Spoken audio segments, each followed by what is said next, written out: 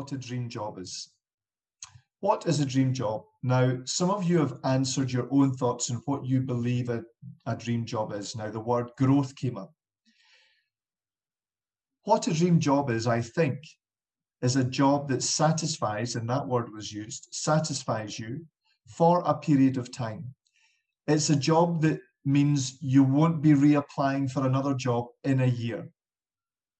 Now, that all sounds fairly obvious and fairly standard. And as you can see from this screen slide, there are many, many books, there are many videos, there are many options for you available. You can Google, you can research, you can look up so many wonderful resources to explore what a dream job is. And you will hear many different perspectives and many different thoughts on what a dream job might be. But the question this morning is, what is your dream job? So this is where I would like you to really dive into you. You know, if you have your CV available or your letter of application available, or you have it on this device or you have it on another device, then it would be a great idea to have it at some point during this session to hand. But what is your dream job and what makes it a dream job? What makes it a dream job is the fact that you don't want to leave it in a year. You don't want to leave it in a couple of years, that you feel that there is opportunity, that there is a chance for growth, that you're happy, that you have work-life balance, and many things that are coming up in chat now. Self-reliance with myself financially and mentally. Absolutely. So we're all on the same page.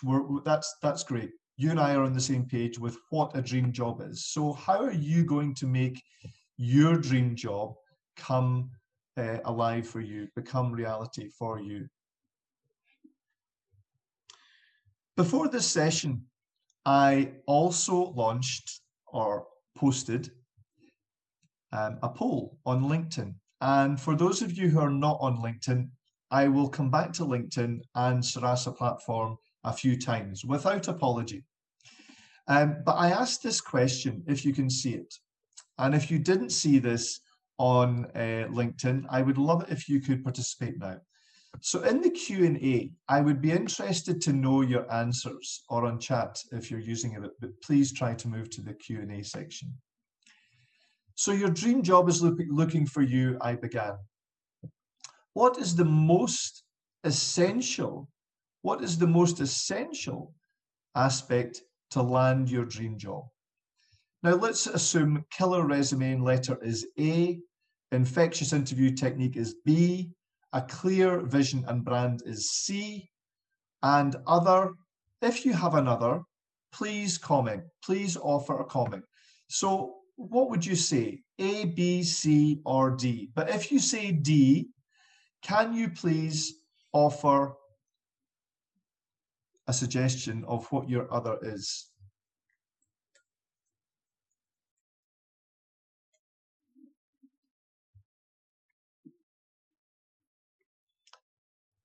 Now, for those of you who can see chat, thank you. And it's really interesting, you know, if you all can just think about this for a second and type A, B, C, or D.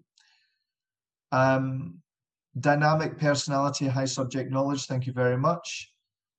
There's lots of C's, clear vision and brand. There are quite a few A's and B's still. But there's a huge variety, isn't there?